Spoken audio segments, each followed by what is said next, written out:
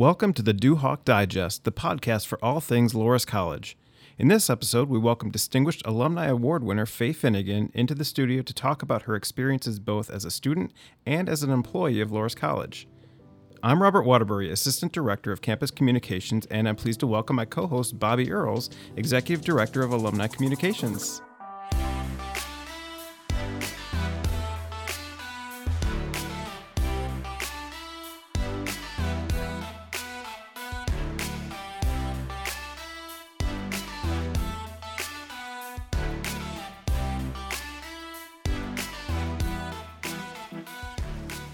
Bobby, welcome back. Hello, Robert. This is going to be a fun one. Buckle up your seatbelts, everyone.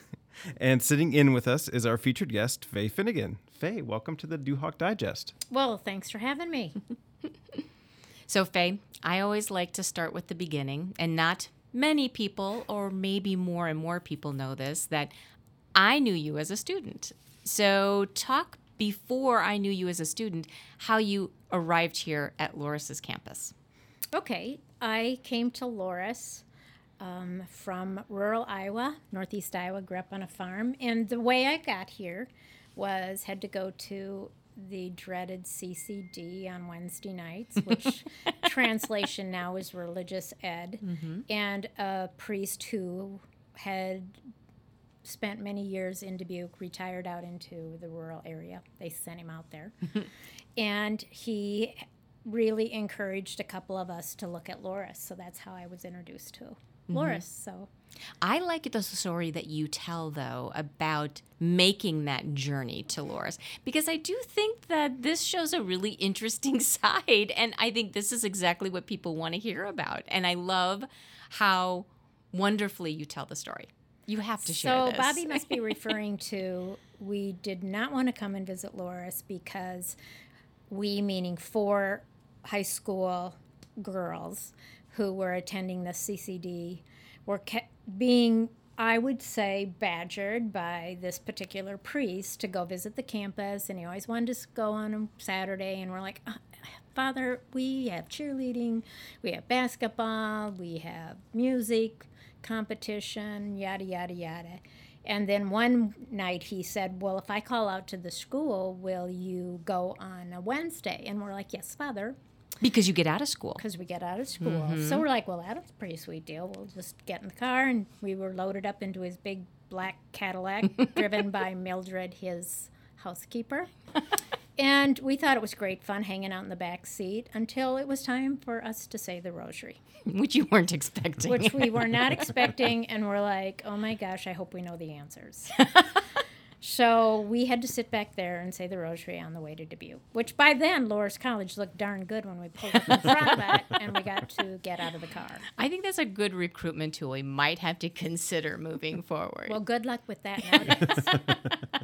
But it had a positive influence on you. And to rewind a little bit, not to reveal any ages, because we don't do that on the podcast at all, but you came at a time when women were just entering campus. So yes. It was new for men to see women on campus, and it was groundbreaking for you to kind of join this Loras family. It didn't feel groundbreaking, but in retrospect, I guess it was, to be coming to campus that had been co-ed. The decision had been made probably 4 or 5 years earlier. Right. So they had settled in, but still, men outnumbered women on campus. But you quickly fell into your major, which was social work. Yes, social work. And what attracted you to that? What was it? A professor? Was it the classwork? To be honest, I can't remember the point that I pivoted to that particular major.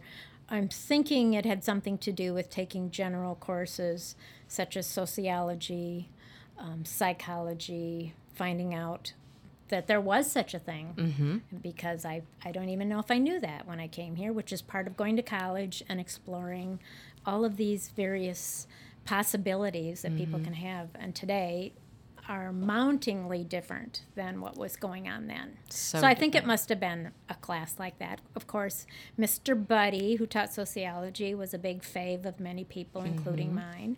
And professors are very influential in a hook of what kind of interest you may have and pulling that out. And I would say Mr. Buddy helped do that. That's awesome. So you graduate, and you're now going to take on the world and change the world. So you take a job as a social worker in Texas. Yes, it was a social work position. It was a volunteer position for 2 years that in case people ever wondered, do people actually stop at those tables outside of the cafeteria and talk to who's ever hanging there? Yes, that's where I learned of it. Mm-hmm. And it was a program put on by the Texas Catholic Conference for social workers and educators. And you applied and then were assigned a work site. And I was at a work site in Dallas, Texas for girls between 11 and 17. It was a residential setting. Mm-hmm. So I was there for 2 years. And then you came back to Dubuque. Dubuque kind of called you back home. I came back to work in admissions because what was happening was it was very intense work. While I liked it, it was incredibly intense. In the spring of the second year, of course, my Duhawk friends, a couple of them came to visit me in Dallas. And at that time I was saying, I need a break, and then I'll go to grad school in social work because that's really what you have to do in those kind of professions. And at that time, one of the friends was the hall director of Kane Hall and taught science at a local high school. And when he got back here, he learned there was an admissions position open. And he called me and said, there's open. I'm like, so you're telling me that? Why? And he said, because you were the one who said you thought you'd be interested in coming back to Iowa. And I said, oh, okay, well, it was an opportunity to update your resume.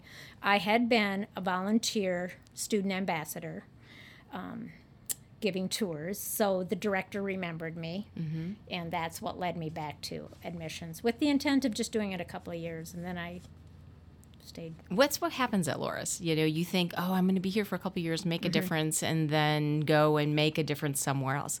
But that couple of years turned into 33 plus years at Loras. With a break in between. With a break in between. So after 10 years, 6 in admissions and a few in career services at the time it was called. Then I went to the insurance for a couple of years because I met an employer through doing the career services work. Did that for a couple of years and then returned to Loras in the alumni advancement area. And you had the opportunity to work with some Loras legends I did. on campus. Talk a little bit about some of the things that you worked with them on, some of your favorite memories of them. Well, I was fortunate. I was able to travel across the country with Monsignor Barta, whom everybody loved. He is so awesome. I was on his little shadow and hoped that they liked me like they liked him. And that was very interesting in hearing his stories and his work with alumni.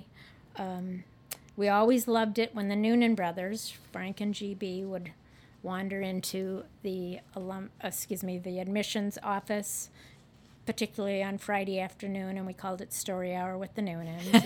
And they'd regale us with very funny stories from way back farther than even me. Sure. And they were very instrumental, and we learn as we travel, as you do, Bobby. You continue to hear about individuals from a variety of ages, whether it's 2 years ago of alums or 52 years ago of people that walked this campus who were very influential in people's personal and professional lives. So there were tons of stories, and I will admit a number of them I can't repeat, that I learned about alumni. And surprisingly, some of those are CEOs and running companies. And you all know who you are. Yes, you do. I know about you. I think one of the things that if you ask students today, they will say what they love the most are the people on campus, whether it's staff, whether it's coaches, whether it's faculty. You kind of address that as well in your fond memories of how dedicated the faculty were back then and as well as today. They were truly interested in finding out what your passions were, where your skill sets were, because sometimes they could see in you what you couldn't see in yourself. Talk a little bit about, as now you can reflect, how important having a liberal arts education, especially from Loras, has been, and how it's helped you maneuver through many different careers, both here at Loras as well as off campus. Well, obviously, I'm a huge proponent of liberal arts education. Number one, for students who are graduating from high school and are not sure what they want to do. Many will not admit it because we are creating pressures. Our own admissions office, we as parents, we as teachers, what are you interested in? So they come up with a business or psychology, and we've put them into that. But a liberal arts education allows them to come and explore, is that what they want to do? And it builds a foundation for whatever they pursue. As far as myself, I only did social work, which was my major, for 2 years. But you build skills, transferable skills, as we call it in the career services world and in hiring people, that can be taken in a variety of settings. And so the liberal arts education really allows and creates the foundation and strengthens that as people move about their career in their life. And now more than ever, people are changing careers. Absolutely. So you really do have to have the mindset, what can I learn? How can I stretch myself? What skill do I already have that can take me there? And what new one can I learn for the next step? When you were wrapping up your tenure here at Loras, you were in the Center for Experiential Learning, and your focus was on internships. And today, we know how important having that type of experience is for the employer, but also for the employee. It rounds out their experience. What was so valuable and what was so memorable to you in working in that particular area with students hands-on? In a way, you came full circle from when you arrived at Loras to when you left, even though you touched students and alumni and faculty and staff on so many different levels. It was really kind of like completing that circle. Well, the fun part was students that I talked to when they were juniors in high school who made the decision to come to Loras. I followed their path during their time at Loras, a number of which I still kept in contact with. Then I entered the world of alumni, so now I see them on the road. Very fun to get to know them at a different stage in their life, reacquaint myself with them, I should say. And then I had the opportunity to go to them and say, would you consider taking an intern because of your time at Loras? And was very fortunate to have alumni so involved, or at least even having conversations with students, to have students be calmed down. You don't know what you need to do the rest of your life. So that was very gratifying to see that. And for the individual as a student, as well as alums who felt like, gosh, I still can do something for Loras. I had such an incredible experience, and how can I pay it forward? And saying yes to requests that come from the campus, from previous professors, from previous connections. That was nice for them to also be able to do that, and for me to see them say yes. When you think about Loras, what does Loras mean to you personally? Oh, that's a tough one because that would have a lot of answers. Me personally, well, I'd say it was transformational. I mean, I grew up at a farm, of which was a wonderful life, but coming to the college, meeting these incredible professors, meeting an incredible group of very, very tight friends who all these many years later still are very connected. So the learning kept growing.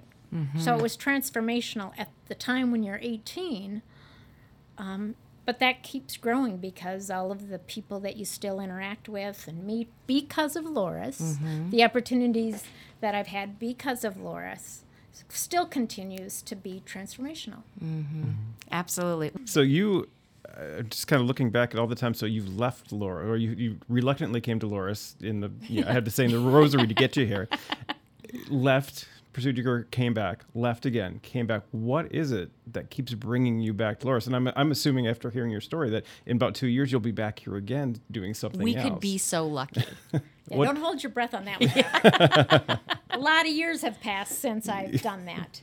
I certainly will be returning for opportunities like this to visit with wonderful staff members that Loras still has, and being connected. So what is it? Like a lot of people that you talk to, and I know Bobby talks to as well, it's really hard to put a word or words to what it is. It's so intangible because it's probably best phrased as an emotion. Mm-hmm. An emotion that's hard to find words for. Mm-hmm. You know, it involves the faith base that goes on here. It involves the caring. It involves the creativity, the concern, the connections, the openness, the challenging, you know. How are you going to make this a better world in your home, in your work setting, in your community, in your state? Now more than ever, we need ethical decision makers. You know, dispositions is the, kind of academic word, but it's all drilled down in what we do here and what we do after we leave here. Mm-hmm. I don't know, Robert, if that makes sense to you. It makes perfect sense, and I don't know if there's anybody who really can define mm-hmm. what that Loras connection really is. Mm-hmm. It's kind of like trying to describe what a doo-hawk is to somebody. It's pretty special. Yeah. It's pretty special. You ask anyone who's not a doo-hawk, who's married to a doo-hawk, and then they come back, whether it's to an event or mm-hmm. homecoming, they will be the first ones to say, oh my goodness, it doesn't feel like this at my alma mater. You know, we come from a Big Ten school or a Division I, II school and come to Loras College, and you've got more people on campus than I've seen in the last 10 homecomings. And that's exciting because they see and they feel it, as you mentioned, Faye. They feel that special connection here. The other thing you'll hear a lot of is, how is it that such a small school has doo-hawks everywhere? Everywhere. And it's a running joke with people and with me that, well, Faye will find somebody she knows. And it might be downtown Dubuque, of somebody visiting from far away, and there's a connection to when I was in Ireland at a tourist spot, and I meet some people. The word Iowa comes up. We're talking to them. They were best friends with my former student worker, who I very much kept in contact with. Yes. Yep. All you have to do is put on a hat or a sweatshirt or a T-shirt. So this is me advocating, wear your doo-hawk purple out there, folks, because people will come up to you and start a conversation up. And there was an alum who actually I worked with setting up a scenario in a restaurant in Chicago that I sent a sweatshirt and a hat that he gave to his friend and just said, oh, go ahead and wear this. And then people came up. Oh, my goodness. See? It works, folks. Let's try it out. Mm-hmm. Test that theory and let us know. Mm-hmm.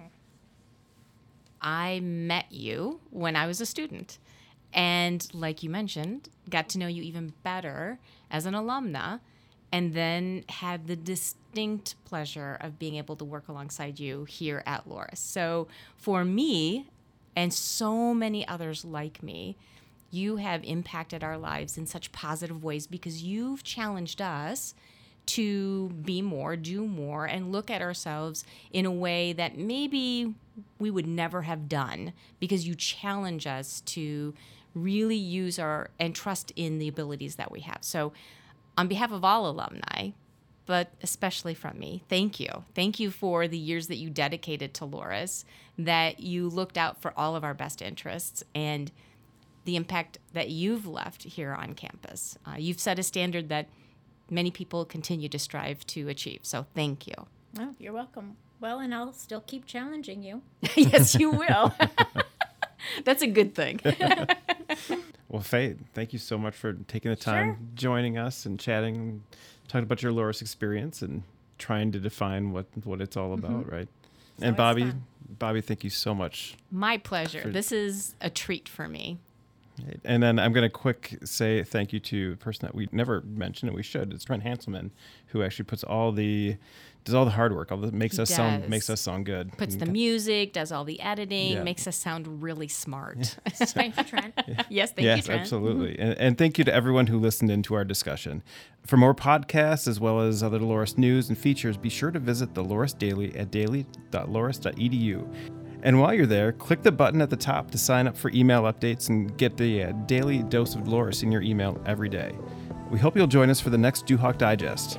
Until then, take care of yourselves and each other, and go Duhawks. Go Dewhawks.